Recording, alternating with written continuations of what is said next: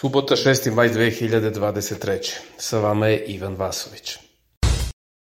Na grobljima u Beogradu i Malom Orašju danas je sahranjeno 10 žrtava masovnih ubistava u Beogradu i okolini Smedereva. U Srbiji je u toku trodnevna žalost koja je počela u petak 5. maja, a koju je vlada Republike Srbije proglasila zbog masovnog ubistva u Beogradskoj osnovnoj školi u kojoj je učenik hicima iz očevog pištolja ubio 8 učenika i radnika obezbeđenja, a ranije još 6 učenika i nastavnicu. Dan nakon toga u Srbiji se dogodilo novo masovno ubistvo kada je UB iz Kalašnjikova u selima u okolini Mladenovca i Smedereva ubio 8, a ranio 14 mladih. Napadi u sredu u školi u Beogradu i u četvrtak u seoskom području južno od Beograda ostavili su naciju zaprepašćenu tugom i nevericom, piše AP.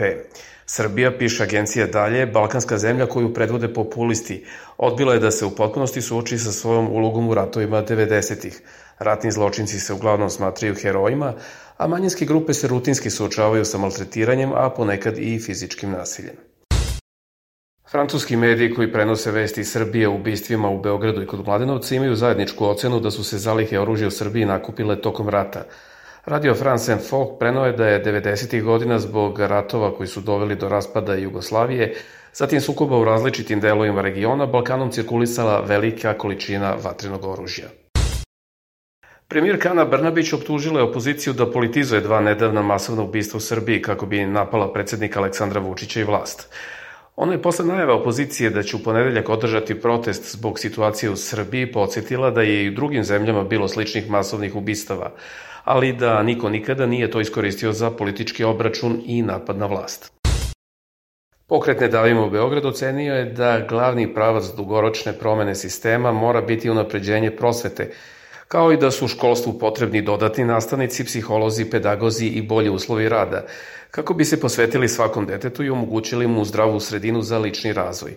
Ne davimo Beograd, koji prerasta u stranku Zeleno-levi front, naveo je da su na sastanku opozicije u petak dogovoreni zahtevi protesta, odnosno zaustavljanje dalje promocije nasilja u medijima i javnom prostoru, kao i odgovornost za dugogodišnje neadekvatno reagovanje nadležnih, odnosno smenu odgovornih ministara.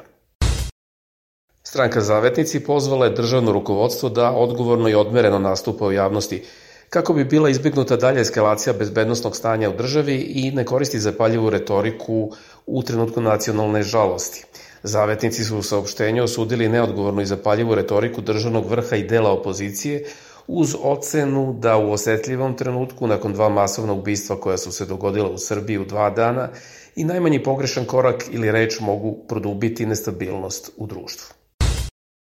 Festival Exit apelovao je na građane da sve poruke podrške i veličanja osumnjičenog za masovno ubistvo u Beogradskoj osnovnoj školi Vladislav Ribnikar odmah prijave društvenim mrežama, kako bi u što kraćem roku bile uklonjene. Exit je u saopštenju pozvao tužilaštvo za visokotehnološki kriminal i druge nadležne institucije da hitno reaguju i ispitaju imali elemenata krivičnog dela u postupcima glorifikacije zločina i pretnjama novim. Beta. Novi britanski kralj Charles III i njegova supruga Camilla kronisani su u Westminsterskoj opatiji u Londonu na hrišćanskoj ceremoniji na koju su hiljade ljudi danima čekale napolju, a milioni širom sveta gledali njen TV prenos. Nadbiskup Canterburyja, Justin Welby, stavio je Charlesu na glavu krunu Svetog Edvarda, čime je pred gotovo 2300 zvanica obavljeno krunisanje priređeno 8 meseci od kada je Charles proglašen za kralja.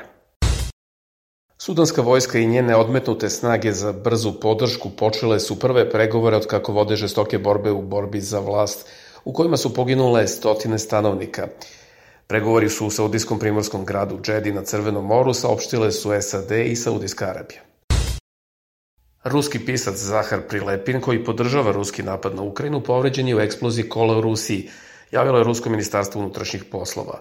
Prema preliminarnim informacijama, jedna osoba je poginula u eksploziji, a pisac Zahar Prilepin, koji se nalazi u kolima, je povređen.